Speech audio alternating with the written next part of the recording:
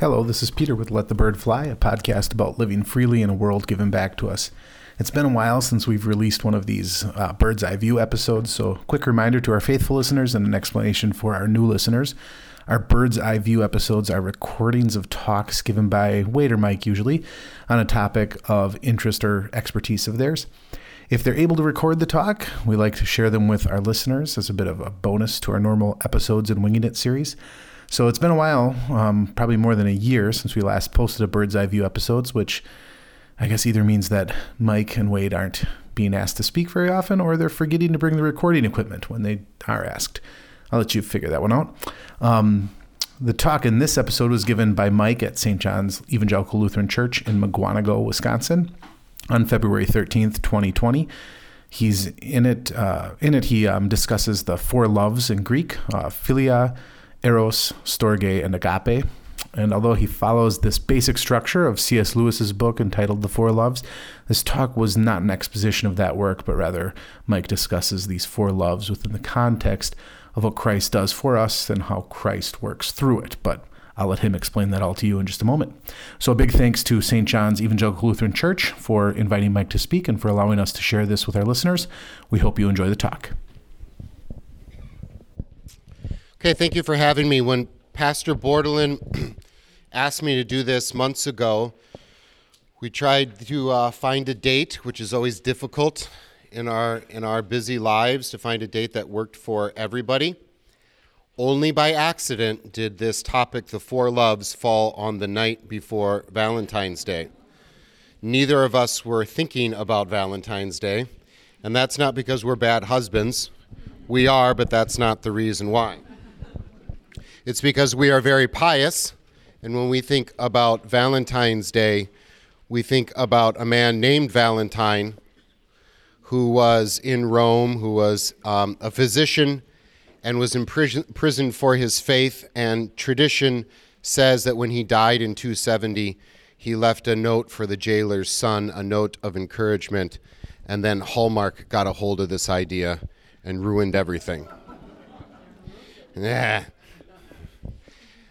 Speaking of ruining everything, Pastor Martin texted me during the Super Bowl. I was at that point not watching because I was driving kids around from volleyball. I caught the second half, but apparently there was a commercial about the four loves, and they did a pretty good job of talking about it, except they missed, Jesus, right? But they weren't selling Jesus, they were selling insurance. And insurance companies also ruin everything with Hallmark. So, yeah. All right. The handout you have just has the four Greek words that we're going to study tonight. All of them could be translated into English as love. But let me start with a story from when I was a pastor in Minnesota. In Minnesota, where I lived, we were very near the Upper Sioux Reservation. Wonderful people. Some were members of my church. And I would do a Sunday jail service in a town maybe 15 miles away. And I met a young adult woman there. And there were plenty of other people from other ethnicities there. So I don't want to be racist or anything like that. Fine people in the Upper Sioux community.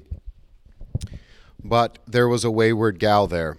And the first time I met her, so we go into this little room, and I have the men first, and there was always more men in jail than women. Sometimes there would only be one or two people on the woman's side.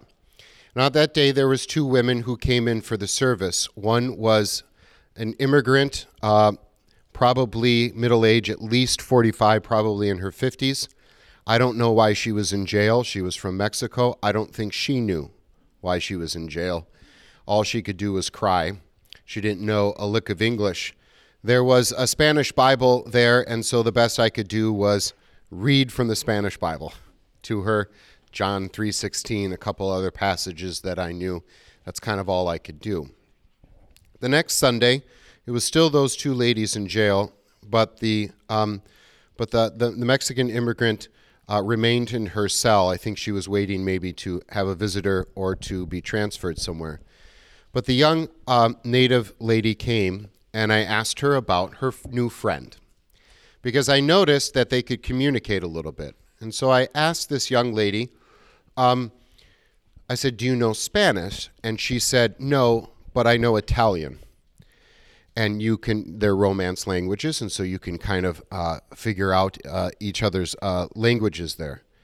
And so I had to ask, in western rural Minnesota, did this Upper Sioux lady learn Italian? And she had gone away to a native school where they taught languages, Lakota, and then for some reason, Italian. I don't know why. And so we started to talk about language, and I asked her to give me something in Lakota or whatever. And at this time, her boyfriend, with whom she had a couple children, was also in jail. And I wasn't supposed to do this, but I would pass messages back and forth week in and week out to them. Even though they were in the same building, they could not see each other. And she talked about love, and she gave me the Lakota word for love. As I got to know her, she probably was the most tragic and yet the most beautiful soul that I've ever met. She was a savant. She was probably the brightest person I've ever come across. So I asked her, I said, "Do you dream in a different language?" And she said, "I do." Right? I do. So some of you who know enough about a different language, that's a whole different thing than being able to be conscious and then maybe even subconscious in that language. And we talked about how these different words bring out different meanings, and the concept of love, as she was describing her feelings for her boyfriend and her two boys. She's talked about it that maybe English didn't quite have the right word for her feelings. And so the next time I was there, we did the 4 loves. I'd like to tell you that she got herself clean. She was in for drugs. I like to tell you that she became a member of my church and taught Sunday school, but I can't. She was tragic because she told me once, "I've been running for," she said, I can't remember the exact number, but I've been running for like 12 years. She meant she had been using for 12 years. And I asked her about that. Heroin at 13. Later, I found out how old she was, and I did the math, and I said, "So you had been," because pot came before heroin, "so you've been using since 6? And she said, "With my mother, who was the one watching the 2 children right now," right? So you had this most tragic and yet most beautiful, brilliant soul right before me. She did go to rehab, but she ran away again. I saw her a couple other times. Sometimes she had an edge to her. Other times we connected.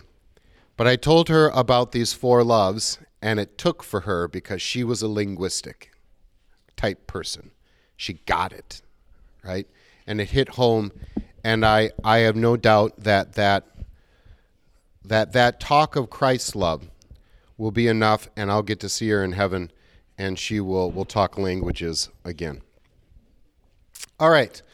What I'm going to do here with these 4 loves is just go through each one in a bit here. These are Greek words that describe kind of a single concept in English called love.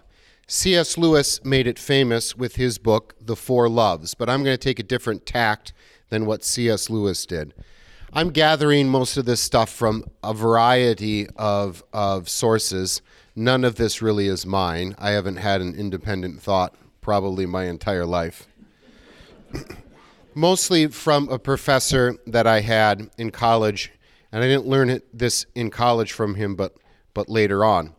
In fact, one time I was having a conversation with this former professor of mine, And we were talking languages a little bit, not necessarily the four loves. Actually, I was asking him, because I had a paper in his class.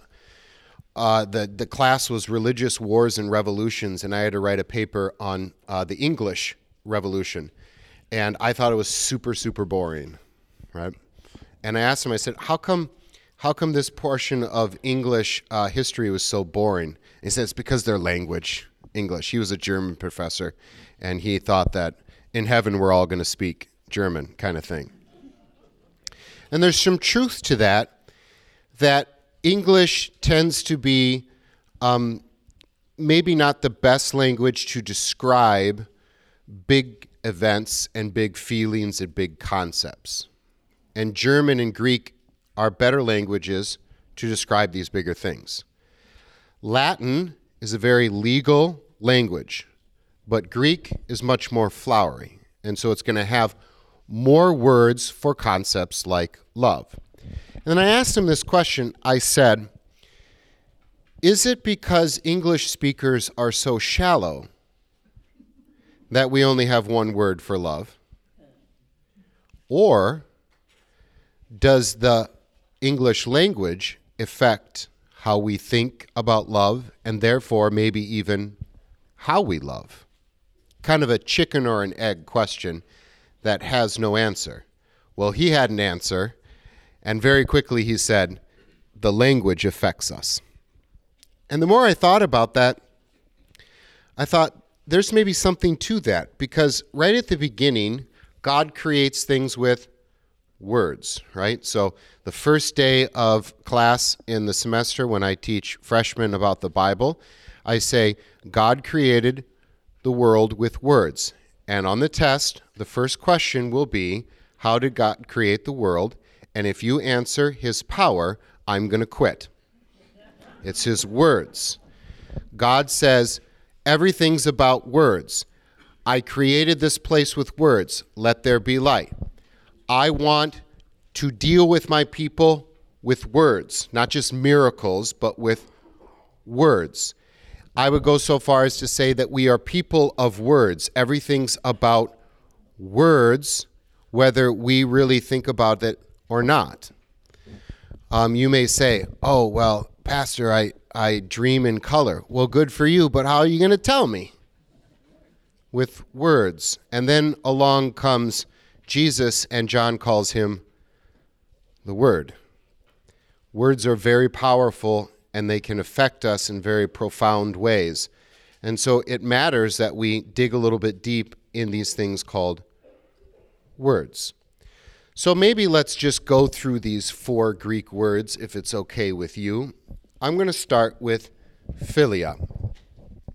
This is where we get this town name for Philadelphia, brotherly love. When I think of philia, I think, by the way, all of these words, you can hear the meaning as I pronounce the words. Philia is very light. It can be deep, but it is a light kind of thing. I would think that this is the love of similars.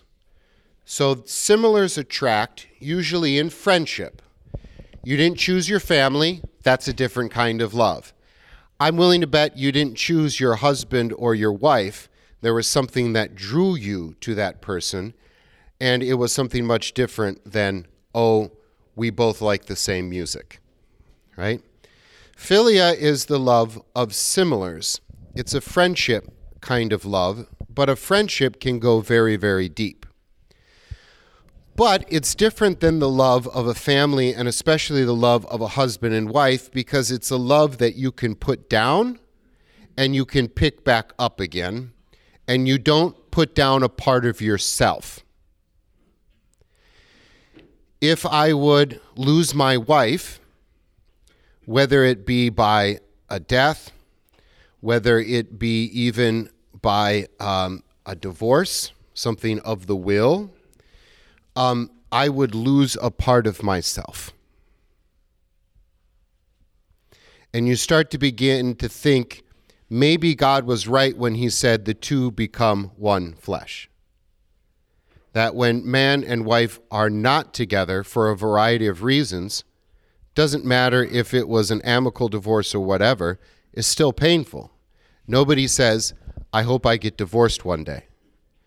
And if you are divorced, that doesn't mean that the world's going to end or somehow you're just this terrible, whatever. That we're not talking about that, because we have forgiveness and we get new fresh starts all the time. So I'm not necessarily trying to give guilt here, but you know what I mean.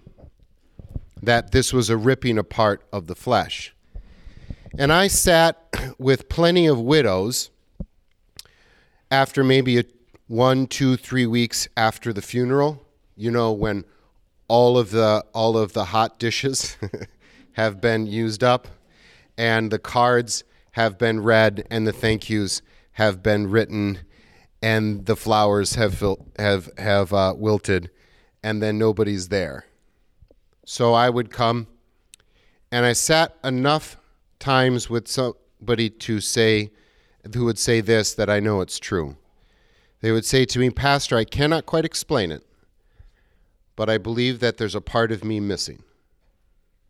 Like, it's a physical kind of thing, a part of me is missing. And I would say, now you know what God meant when the two become one flesh. And so in premarital counseling, I would say that exact thing to these young people who are about to get married. And I would say, don't wait until it's too late to appreciate it. That you start to finish each other's sentences. That as much as he snores when he's gone, you can't fall asleep. That you may even start looking the same. And, they say that's true. I've gotten more beautiful every day. That is a good line. I wish it wasn't recorded, because then I could use it tomorrow night. But philia is different because I can put that down. I can't put down my wife without putting down a part of me. I can't say, you know what, I'm gonna take a 5-year break and go live on the beach. We'll get back together in 2025. Can't do that without putting a part of me down. But I can with my friends, where I can put that down and pick back up right where we left off. And I've had this experience, and I think I'm probably have this experience more than you do, just because I'm guessing many of you are Wisconsin natives and lived here your whole life and haven't moved away or haven't had people move away in the same way I have. So we pastors go to school, some of us from 13 years old on for 12 years, and we live in dorms for most of it. And then we get sent all over the world. And then we don't see each other maybe for 5, 10, 15 years. But I can tell you from experience that when we get back together, it's the same dumb jokes and the same stories. I put it down and I pick it back up again, and that's okay. So this is maybe if you served in the military. Maybe if you worked in an office with somebody for the first 10 years of you out of college or high school, and then you didn't see that person for 10 years for whatever reason, and then you saw them again, you probably know exactly what I'm talking about. Your Army buddies. That gal that you went to college with and spent your 20s running around with, and then you went your separate ways. You could pick right back up where you left off. But yet it can be also a very deep friendship. And I have that as well with people that maybe I haven't talked to in about 10 years, with both men and women that I lived in the dorms. Say I'm kind of unique because I lived in the dorms in high school and then college. There's a connection there, and I know they got my back. This is a type of friendship that you call your buddy up and you say, I need to bury something. And they say, I'll bring the shovel, no questions asked. Now, don't do that, but you know what I mean, right? There is, I got your back. And so it's the type of friendship, too, that even though it can be very, very tight and very profound and very deep, it doesn't have certain responsibilities attached to it. So I'm guessing you all have friends where you call up and you're like, the boss is being terrible. My husband's a lazy bum. The government or whatever. And they totally back you. Even if they maybe completely disagree with you. Right? They totally back you. That's kind of the job of a friend, right? There may be a time where they're like, you know what, maybe you should rethink your opinion here. But if the stakes aren't too high, they go, oh yeah, that's terrible. You know, and you kind of roll your eyes. You're like, I wouldn't want to work with you. I'm guessing what that other person is saying about you is just as bad, right? But right now, you're friend, right? And you need that kind of thing. Now, some of you may have married your best friend. Good for you.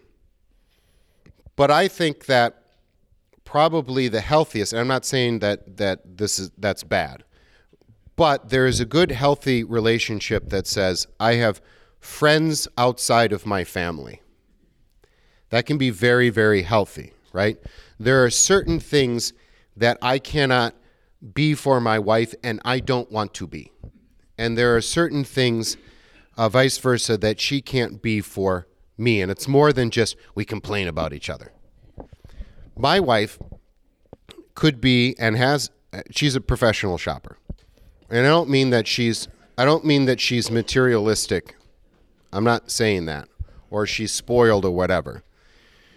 In fact, I'm not being stereotypical here because it comes from her father.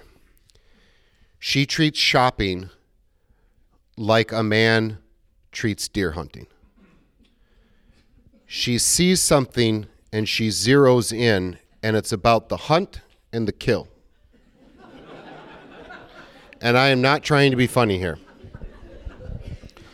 Her sister is the same way, although not as bad. But early on in my marriage, well, first of all, she sends me to the grocery store with coupons, you know, and this hurts my pride. Like I will pay full price for eggs. It's not that expensive, you know? And if I get there and then I say, well, this coupon's doesn't work, she will text me the picture of the coupon and the whole people are backed up. And I have to show the cashier this coupon on my phone for 25 cents. Her sister and her would walk around and they would say, nice shoes, and they would respond, for a while there, they would respond, I'm down to $1 a wear. And what they meant was, I got that on sale for $14. This is the 14th time I've worn them. They're down to $1 a wear. So when my wife comes home from shopping, I don't care what it is. I mean, it could be whatever. She will tell me what a good deal she got on this thing. I don't care. I cannot fake caring about that. She needs somebody else who cares about that, not me. You get what I'm saying? Yeah. Now, I'm glad she's that way because it's funny. You know, there's no male, female kind of on the man kind of in my house. In fact, all the cars are in her name because she has to do the car shopping because she'll sniff out a deal. And I'm like, I get there and I'm like, you know, the guy's like, well, I could give you this price, but I have to talk to my manager. I'm like, man, he's got to talk to his man. We're going to get in trouble. and then, you know, and he goes, well, I don't know if I'm going to make any money. I'm like, I don't want you to be poor and not make any money. We'll pay full price, you know. And she's like, Mike, shut up, right? So we need each other. Mostly I need her. So the philia is something different than the relationship I have with my wife, and that's healthy. That's healthy. I've explained to her multiple times about Big Ten expansion, and now that Rutgers is in the Big Ten, she doesn't get it. And I'm like, do I have to explain this again, right? She does not care. about what I care about in those things, I need somebody to talk to about that. So philia, you can hear it. It's sort of light. It is the love of similars, right? You tend to be friends with people who are similar to you. This is fine for marriage, but I think a lot of marriages are when two people come to be one flesh, and they are different and they fit together and they complement each other, right? I never worried about a young couple that came in and they had completely different interests. I actually thought that was a strength because I knew they would become one flesh. The next one, let's go eros. It's where we get the word erotic. If philia is the love of similars, being attracted to each other, then eros is the love of opposites being attracted to each other, right? And those aren't hard and fast rules, of course. And so you can think of a man and a woman kind of in this love. It is physical, but it's not necessarily sexual. That's where we get the word erotic from. You can have an eros for war in the Greek language. You can have a desire that takes over your physical body for something, and it has nothing to do with romantic love. But mostly we talk about this as a romantic love. It is the attraction, I believe, of opposites in a certain way. So I would say to young, especially men, but young women too, and I would say, this is great that you're about to get married, and I would go through the 4 loves in all of my marital counseling. And I would say, just so you know, one day you're going to look more like me. You can't build this relationship on eros, on passion. At the same time, passion is good and great and can be more than just being attractive in that kind of romantic high school kind of way. In fact, a lot of couples that would fight like cats and dogs, I would say, I know we got some things to work on, I get it, but you know what? There's plenty of marriages that would be happy to have a little passion, even if it was sometimes negative, right?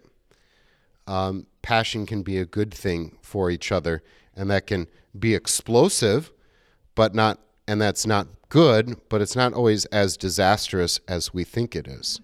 So the eros love, notice you need, what I'm building to, especially kind of the background of all of this is marriage, that philia is good if you married your best friend, but eros is wonderful in marriage, but I think there needs to be something more there as well.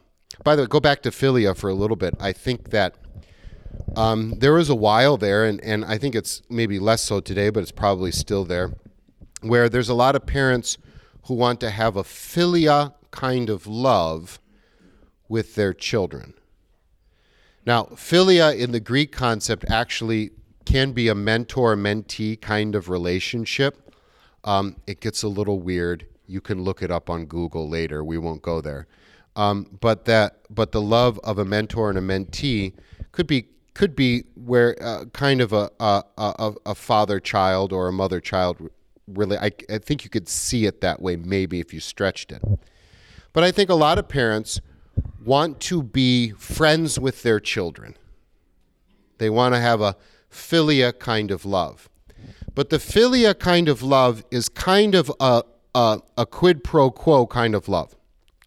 So, and I shouldn't feel guilty. Like the guy I hung out with in 5th grade, right? We had this philia kind of love, even though we wouldn't have never had said that way, right? But we grew apart. And I don't have an obligation to him anymore, and he doesn't have an obligation to me anymore, and that's just fine. That's just fine. There's nothing wrong with putting that love down. But if you think that your relationship with your children is, I'm only going to be in this relationship as long as it benefits me, is problematic, right? And so if I'm thinking in a philia kind of love, I'm thinking in the sense that I want to be their friend, and so I don't want to be the bad guy. I want my children to like me. So I'm nice to them so that they will like me, right? It is a give and take kind of relationship, but that will only end up poorly for the child, right? You can see how that could either spoil the child or they desire something stronger in their parent, right?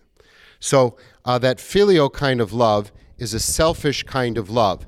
And when I have a selfish kind of love with friends, that's not necessarily a bad thing, right? Like if you're not doing anything for me anymore, we drifted apart, I don't feel obligated to be your best friend anymore, right? And there's nothing sinful about that. But I can't have this relationship with my children where I want us to have that kind of give and take. Like if I got to be the bad guy, I got to be the bad guy. And if you don't like me for a day or a month or a decade, right? I'm willing to not get anything back in this relationship. It's a different kind of love. So philia and then eros. The next one is not found in the New Testament, but it is still of the Greek language that would have been common in that era, and that's storge. You can hear it, storge. It is a love perhaps of duty. It's often a love that is translated as affection, and I get where they're trying to, and it can be translated that way. You have an affection for your grandparents if you're younger, right? But it's certainly not that you're friends. You don't have an eros love. You don't have a philia love with your grandparents. There is an affection there.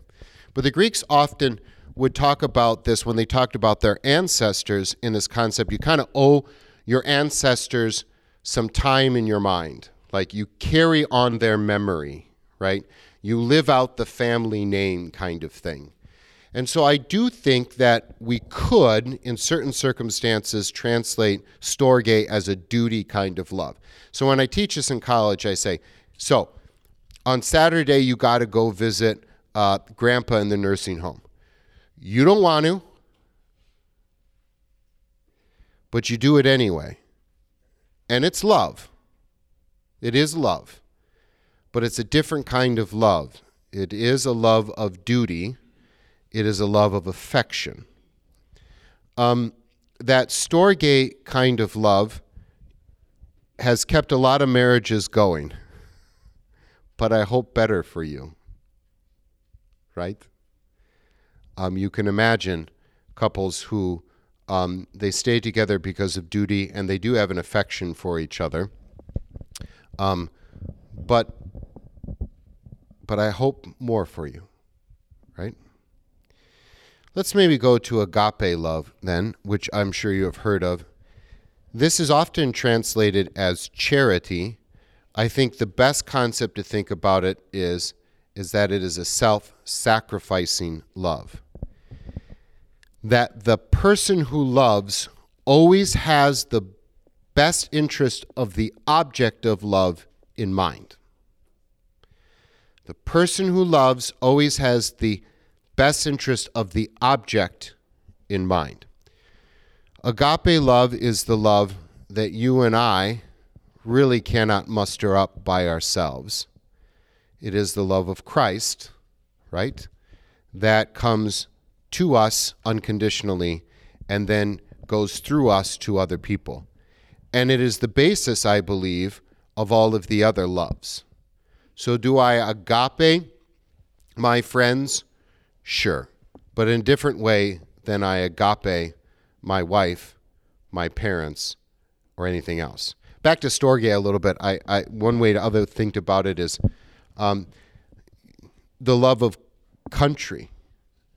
I think could also be a somewhat of a subset of that storge, that kind of duty kind of love. Now, agape love if it is going to have the best interest of the object of love in mind, then it's willing to be the bad person, at least on some occasions. Right? Let's talk marriage just a little bit with the agape love. I would, for premarital counseling, imagine a football field, and you're on the 1 yard line over here, and your future spouse is on the other 1 yard line over here. And I'm going to make you promise the vows of the Bible. I'm sure your poetry of your vows is super cute, but I don't want to hear them in my church. And here's why. Because God is elevating you something above something that you think is happening into a heavenly realm.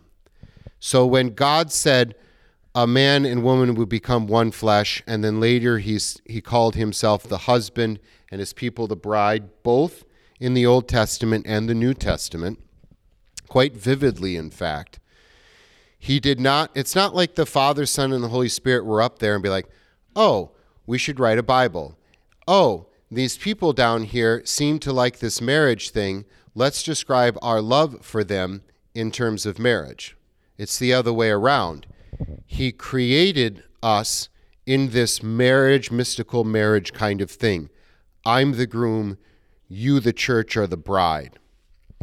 And then he patterned us to have this beautiful thing called marriage after himself.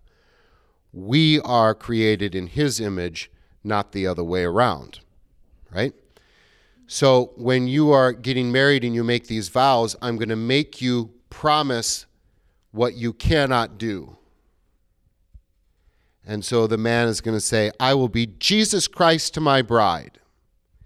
And the bride will say, I will be the church to my man. And I will treat him as the church treats Jesus Christ. And the man says, I will treat her like Jesus Christ treats his people. And that way you're elevated to something bigger than yourself. And you've also set up yourself for a huge failure. But let's think about this. Another thing I would say is I don't ever want to hear the word compromise. That marriage is not about compromise. Because compromise makes it a legal kind of binding sort of agreement. Like, then I'm like, then we might as well get it in front of the altar and we'll shake hands and sign a contract. I do this, you do that, we'll meet in the middle, the 50-yard line. The problem with that is we're not really good at keeping our promises, if you haven't noticed. And if I promise 50 yards, there's probably going to be plenty of times when I'm at 45 or 40 or 2. Same for her.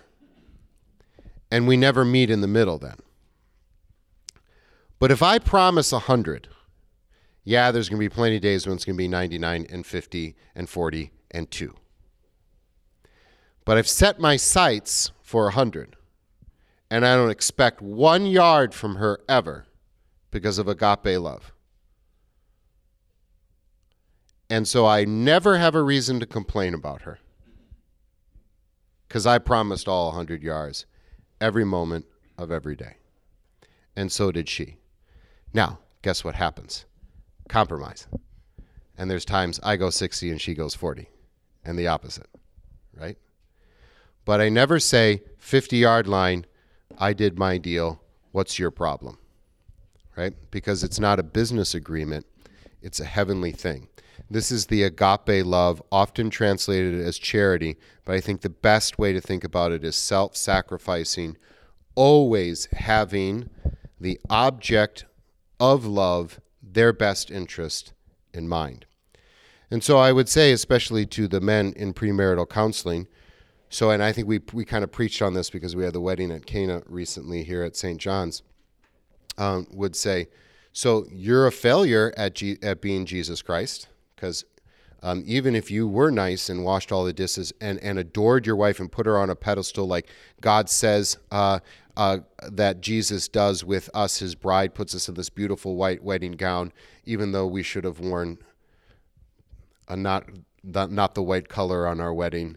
He just says, she's perfect and I adore her. Maybe you've done that the best of your ability, but you didn't save her from sins and you promised to be Jesus to her. So I want you to swallow your pride and bring your bride to the groom who can. For your convenience, I'm here every Sunday to do exactly that. Bring yourself to the one who can. So God demands of us this perfection because he wants what's best for us. He also wants to show us you're not even close, so stop trusting in yourself. And then whatever God demands of us, he gives to us in Jesus Christ. He says, stop doubting and believe, knowing full well that we have bound wills and we cannot believe, and then he gives us the faith. He says, be perfect like your heavenly Father is perfect, and then gives us the righteousness of himself that he earned. Right? And so you have this beautiful kind of thing where you go, agape love is up here. This is what I promise. This is who I'm supposed to be.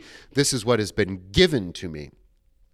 And every time I fail at it, I still get it. I still get it from God. And so I think it's a all-encompassing kind of thing. It does talk about how we are saved through God's grace, but also how we are to treat each other and how I should look at my failures and where I should look for hope in my failures, this agape love. So we need to think a little bit differently, and maybe it starts with the language. So you may think this is kind of strange, isn't it? That I would say I love cheesecake and I love my wife, as if there was no difference. That maybe I need a different word, but I only speak English. So I got to mean something different in my mind and in my heart when I use those words with that context. All right, just a couple of biblical stories then. It's kind of an interesting one. It happens at the end of John's Gospel, where, if you remember, Peter has denied his Lord 3 times on Maundy, Thursday. After Jesus rises from the dead, he does appear to the apostles, but then they leave and they go back to Galilee. They're kind of like, well, we have to make a living, and Jesus is popping here and there, making resurrection appearances to people. Over 500, we're told. And so Peter goes back, and he goes back to fishing. He doesn't know what to do. And I don't think yet, it's not until he gets the Spirit that he becomes the kind of the leader that we know after the sending of the Spirit at Pentecost, right? There's 2 different kinds of St. Peter's, right? There is the brash one who fails, that we know most of the gospel. And then we have the one in Acts who seems very timid at times. Although it can be a very powerful speaker, he's timid around Paul. Paul tells him, you're wrong. And he goes, okay, And he seems timid on handling certain situations in the church. I think the difference is the Spirit, right? The Spirit kind of takes out the pride that he had, the self-righteousness, the idea that he could do it all on his own, and maybe he's a little bit more at peace there.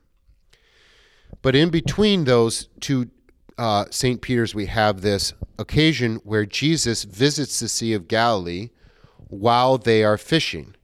And it's early in the morning, and they're coming back to shore, and they see someone has built a fire and is cooking breakfast on the shore, and it's Jesus. They're having fish for breakfast, which seems very weird to me, but I'm not a first-century Palestinian fisherman.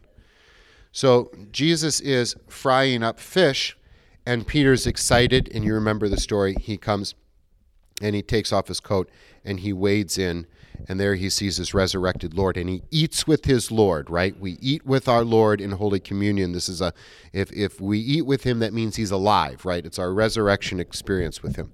And then we have this tale where they have a conversation there, and Jesus says, Peter, do you love me? Which is a very strange thing to ask, right? And Peter says, of course I love you. And Jesus says, no, do you love me? And Peter says, of course I love you. And Jesus says, do you love me? And Peter is getting kind of offended. Of course I love you. And then he says to Peter, Jesus says, feed my lambs, right? And in a way kind of says, I want you to go be pastor now. Now, they're probably speaking Aramaic, and maybe perhaps they were using the same word love. That makes the most sense to me. Like if I said to my wife, "Do you love me?" and she says, "Yes, I love you." And I go, "Do you love me?" And she says, "Yes, are you deaf?" And then I say, do you really love me? And she's like, this is, you're being weird and awkward here, right? But the Greek translation says this. Jesus asks, "Do you agape me?" And Peter says, "I philia you." Now, I think they probably said the same word. They're speaking in Aramaic, but the translation gives us what was actually in the heart of Peter. Do you agape me? Yeah, I like you, bro. No, it would have been more than that. Yes, we have a very, very deep friendship. Do you agape me?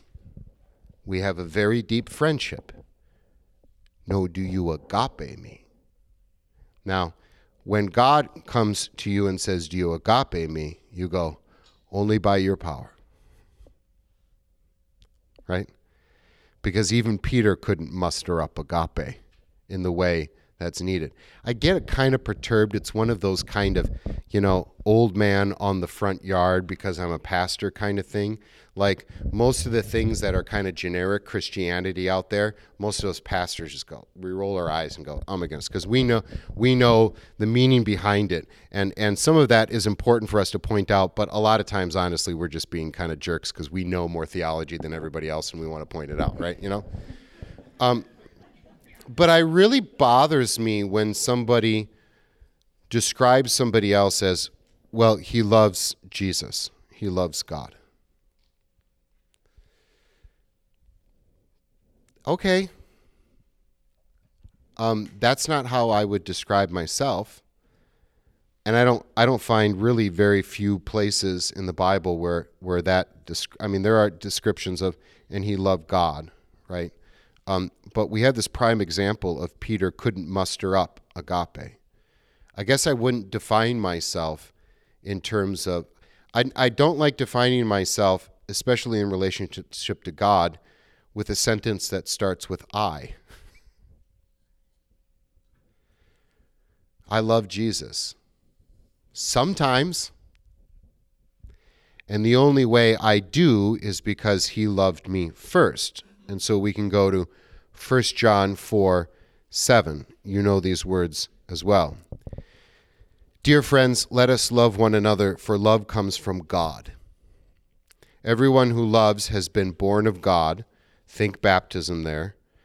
Being converted, made something new, and knows God. Whoever does not love does not know God, because God is love. This is how God showed his love among us. He sent his one and only Son into the world that we might live through him. This is love, not that we loved God, but that he loved us, and sent his Son as an atoning sacrifice for our sins. Dear friends, since God so loved us, we also ought to love one another. No one has ever seen God, but if we love one another, God lives in us, and his love is made complete in us. Now, the word complete, I'd like to talk about that a little bit, because I think we should think about love as something that moves. We'll talk about love as a person in a little bit, but the love of God comes to me and then goes out to you. So I would suggest that it's not really my love. In the same way, do I believe? Do I have faith? Yes, I'm the one that does the believing, but the Holy Spirit makes me believe, puts the faith in my heart, however you want to explain it. In the same way, yeah, I love my wife, but really it's God's love through me to her. And so I love only because God loved me first. And I don't mean this in the way that I think I grew up thinking this way, and maybe many of you have thought this way. God loved me, therefore, and we rightfully can see this from the text, I am then obligated to love somebody else because God was good to me, so then I should be good to somebody else. That's closer to storge, isn't it? Right? The duty kind of love that we have for our ancestors, that kind of stuff. It's not a free kind of love, right? I bet you heard a million sermons about God loved us, and now in thankfulness, we go out and love other people. There's nothing wrong with that, except it makes it an obligation. What happens when you don't live thankfully, which is me every day? Did God really love me then? Did I accept it? Is there something wrong with me? It's better to think about yourself as a vessel of agape love that then is given out. Now, when it comes through me, it's going to come out with all the dirt and with all of the insecurities and with all the selfishness that I bring to the equation. But anything that I give to you, to my children, to my students, to my wife, really originated in God.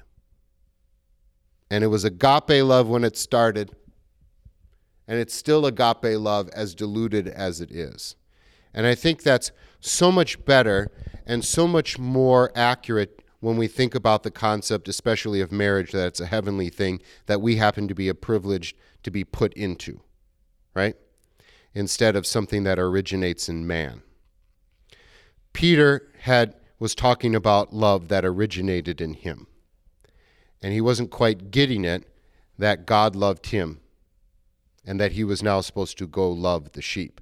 But notice that in that story, God doesn't stop him and say, we're not leaving this little makeshift kitchen, this little campground, until you get this right. Right? Peter does not get the answer right, and God still says, go feed my sheep, you fool. I'll make it work. Right? I find great comfort in that he sends me out and says, what a moron. That's all right, I love him anyway, and we're going to be just fine. Right? And I thought that too when I married all those couples I was talking about. Oh my God, this guy's a moron, but it'll be all right. All right. So, why don't we then go to probably the most famous of all the loves in the Bible, and that is 1 Corinthians 13. How many have had this? You had this at your wedding, right? This read 1 Corinthians chapter 13. If I speak in tongues of men and of angels, but have not love, I am only a resounding gong or a clanging cymbal. If I have the gift of prophecy and can fathom all mysteries and all knowledge, and if I have faith that can move mountains, but have not love, I am nothing. If I give all I possess to the poor and surrender my body to the flames, but have not love, I gain nothing. And this is the one that's on your wall, I'm sure. Love is patient. Love is kind. It does not envy. It does not boast. It is not proud. It is not rude. It is not self-seeking. It is not easily angered. It keeps no record of wrongs. Love does not delight in evil, but rejoices with the truth. It always protects, always trusts, always hopes, always perseveres. Love never fails. But where there are prophecies, they will cease. Where there are tongues, they will be stilled. Where there is knowledge, it will pass away. For we know in part, and we prophesy in part. But when perfection comes, and you may think about completion there, the imperfect disappears. When I was a child, I talked like a child, I thought like a child, I reasoned like a child. When I became a man, I put childish ways behind me. Now we see but a poor reflection as in a mirror, then we shall see face to face. Now I know in part, then I shall know fully, even as I am fully known. And now these three remain, faith, hope, and love, but the greatest of these is love. Chapter 13 of 1 Corinthians is the Pachelbel's canon of the Scripture. That canon, you know it. It's this beautiful piece of music that has been ruined because it's at every wedding, and all we think about is wedding when we hear it. 1 Corinthians 13 is a deep, deep, deep chapter, but we think about weddings, or we think about just the section of that that's, I'm guessing, in 90% of your homes. Something was like a wedding gift or something, or an anniversary gift. Love is patient, love is kind. It's on a plaque or something like that. But there's a lot going on here. And now this is me being cynical pastor, but when I see love is patient, love is kind, it does not envy, it does not boast, it is not proud, and I look at that and I go, well, I'm 0 for 10. Nope, not even that one.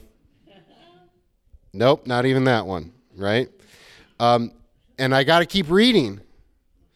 And I got to think about when I was a child, I talked like a child, and I thought like a child, and I reasoned like a child. When I became a man, I put childish ways behind me, and someday I'll become a man. I'm getting there, Remember we talked about spiritual growth? Like we talk too much about spiritual growth in the moment. Growth is always something you look back upon, right? And I use the analogy of the doorpost. So, you were 5 and you got a notch on the doorpost and you kept going up and up and up. But I bet you maybe you were, especially for boys who wanted to be tall, you're like, grow. But it never happens. So you can't say, spiritually grow. Nothing happened. It's only that you lost yourself in your life that you look back and you say, oh, I grew. God did put me in those right places. He did put me in the right situation. And here's the kicker, I think, is that there was a point, and I think this is probably true of everybody who had a notch on their door frame, that you didn't do the last couple notches. Especially for boys who, would grow into high school. You had other things to worry about. You stopped caring if you grew or not. And I think the same is true, that I'm so lost in the love of God and I don't have to worry about how I'm doing with him because I got Jesus' agape love, that I lose myself in whatever my vocation is. I lose myself in my marriage and my job or whatever. Stop caring if I grew spiritually or not. I just did. Now, this is complete. We've heard this word completed twice now. In that passage from John, the love is complete. I think part of this, maybe not the whole thing, but the love is complete. It starts with God, it goes through me, and then it ends with somebody else, right? The love becomes complete. The cycle becomes completed. I don't know if that's exactly what John was thinking about, but that's how I look at that, and I do look at that passage that way a little bit, even if I'm wrong. The idea about when I was a child, I talked like a child, I thought like a child, I reasoned like a child. When I became a man, I put childish ways behind me. Now we see but a poor reflection as in a mirror. Then we shall see face to face. Now I know in part, then I shall know fully, even as I am fully known. I find great comfort in this, that God fully knows who I am. I don't even know who I am. I mean, I have an image of myself, and when I look in the mirror, I go, that can't be right. You ever get that? I mean, I literally think of myself as 24, right? Like, I bet you rarely think about yourself as your right age. There are moments when you're like, you think you're younger. When you get up in the morning and you're sore, you think you're older, right? You never think about, we don't have a really good concept of ourselves. And if you think you do, ask the person closest to you, right? Because here guys, you think you're funny? Your wife doesn't think so. That was another thing I would say to people that got married. You could almost say, okay, that's going to be a problem 10 years from now, when, especially, it could go both ways, but especially when a woman married a guy who was charming, and I don't mean in a bad way, or very, very loving to other people. Like, he's the guy, like, it could be 9 o'clock at night, and his best friend from 5th grade comes and says, can you take a look at my car? And the guy's like, of course I will. and he walks out, and there's like children that need to be put to bed kind of thing. And the thing that woman fell in love with in her husband now becomes the most annoying thing in the world. Right? He's so charming, but it's the same 10 jokes, and he's the life of the party, and I'm like, yeah, you know what I mean? All right. I don't know how we got on that, but oh no, I know. So you don't know your faults, right? Because you all have blind spots, and the person who is very close to you, probably too nice to point them out, but if you prod them a little bit, I bet you they'd be willing to tell you that this is your fault. So I don't fully know myself. I also don't fully know my gifts. Like, I'm fourth generation pastor. There is nothing that has surprised me being a pastor except maybe a couple of things. I knew what was coming. I knew the lifestyle. I was not that idealistic seminarian coming out and thinking, everybody's gonna love me because I speak Jesus to them. I know the reality of it, right? But that did not make me confident of being a pastor. It made me petrified. And I wasn't sure if I could stand in front of people and talk, right? I didn't think I'd be good at this. I thought I'd be better at that. But I didn't know myself. But God did. And he placed me into positions where I could flourish. And that includes my relationships in love, right? And as you grow older, you start to see that, don't you? And you start to hopefully appreciate that in other people. My supervising pastor, my bishop, when I was a vicar, it was his 25th anniversary in the ministry, and they had this huge, big meal. And they brought in somebody to roast him. Afterwards, after this lovely evening, he got up and did the thank yous. Thank you for doing this. Thank you for the person who came in. And then he said to his wife, Betsy, he said, and I thank Betsy. She's not the perfect wife, but she's the perfect wife for me, right? And I'll never forget that. In fact, I just saw him last week, and I said, I'll never forget that. And I said, you said to Betsy, and then he repeated it word by word. He had been thinking about it for a while, too. This was 15 years ago or whatever, more than that, 16, 17 years ago when he said that. So I have great confidence that when I get into heaven, I will fully know as I am fully known. So you may not know right now, but you will fully know. That's something pretty deep there. There's a lot more going on in chapter 13. I'd like to go back to the beginning, though. If I speak in tongues of men and of angels, if I have the gift of prophecy and can fathom all mysteries and knowledge, if I have a faith that can move mountains, if I give all I possess to the poor, if I surrender my body to the flames, if, but I have not love, then I am nothing. More than that, I am a resounding gong. So think about like a big cymbal and someone hitting it, right? It's a gong. And I kind of take that as, let me rephrase it. If you can do everything right and you're super pious and righteous, but you have not love, you're just making noise and you're annoying the rest of us. I don't want to hear it. And then more than that, if you're a martyr, if you're a prophet, if you have all this knowledge, if you gave everything to the poor, but you have not love, you are nothing, because the greatest is love. The greatest is love. Now, what does that mean? And faith, hope, and love, like faith and hope kind of fade away. That seems problematic to us who are always about faith. Faith's the most important thing, right?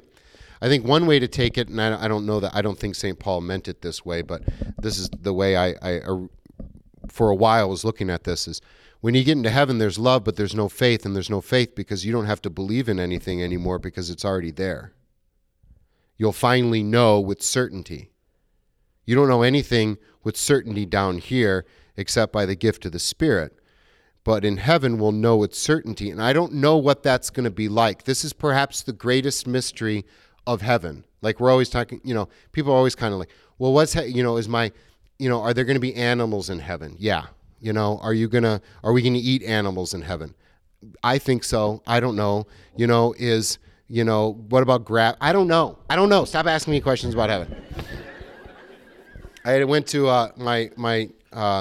one of my kids' classrooms, and it was for Ask the Pastor. So I went there for an hour, and I'm like, I'll do this, And some of them were really good, but then when we started going on heaven, I knew exactly where we're going. I'm like, listen, I don't know.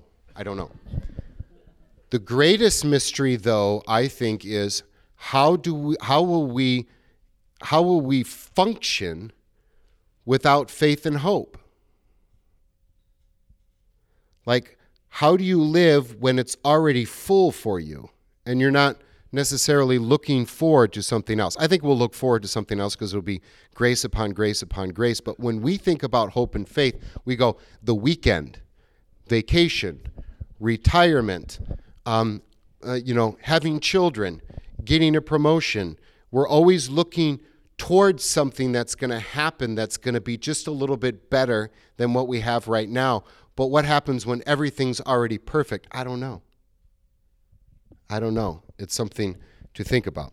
But another way to think about love being the ultimate is that the goal is love, the love of Christ for us, and then the love that we have for other people. So, you can have everything right theologically, but if you have not love, you're just making noise and you're annoying the rest of us. And I wonder if in the modern world, we Christians who believe that the Bible is inerrant and infallible and all the rest, who had to fight for this as truth, made truth the most important thing. We made truth the most important thing, and being right the most important thing, and we forgot about love. Right? If you have the best dogmatics but have not love, then you are a resounding gong. Now, right away, we're like, hold on now, because you have to have the truth. That matters. Absolutely. And here's how I think about it. Notice that we said that God is love. And we also know that Jesus is truth, the way, the truth, and the life. If Jesus is God and is love, and if Jesus is truth, then truth and love go together. And how dare I split the two? How dare I split the two that say it doesn't matter what you believe as long as we're nice to each other? How dare I split Jesus into two? If I say we got to get this right and to hell with everybody else who doesn't agree with us, I'm splitting the two. I'm splitting Jesus. And so I think ultimately love is a person. Three people, Father, Son, and Holy Spirit, maybe. And so is truth. And that's something profound to think about. I would also go so far as to say that truth serves love. That the goal of truth is that I love you. So I may tell you the truth as a husband, as a wife, as a friend, as a parent, because I love you. Because I love you, I will tell you the truth. And that is, of course, then the basis for our evangelism. I'm willing to be the bad guy. I'm willing to challenge maybe your worldview. I'm willing to not be in this very nice relationship that has no depth to it or whatever, precisely because I agape you, precisely because I love you. And that way truth serves love. All right, there were some other things I was going to say, but I don't know them anymore.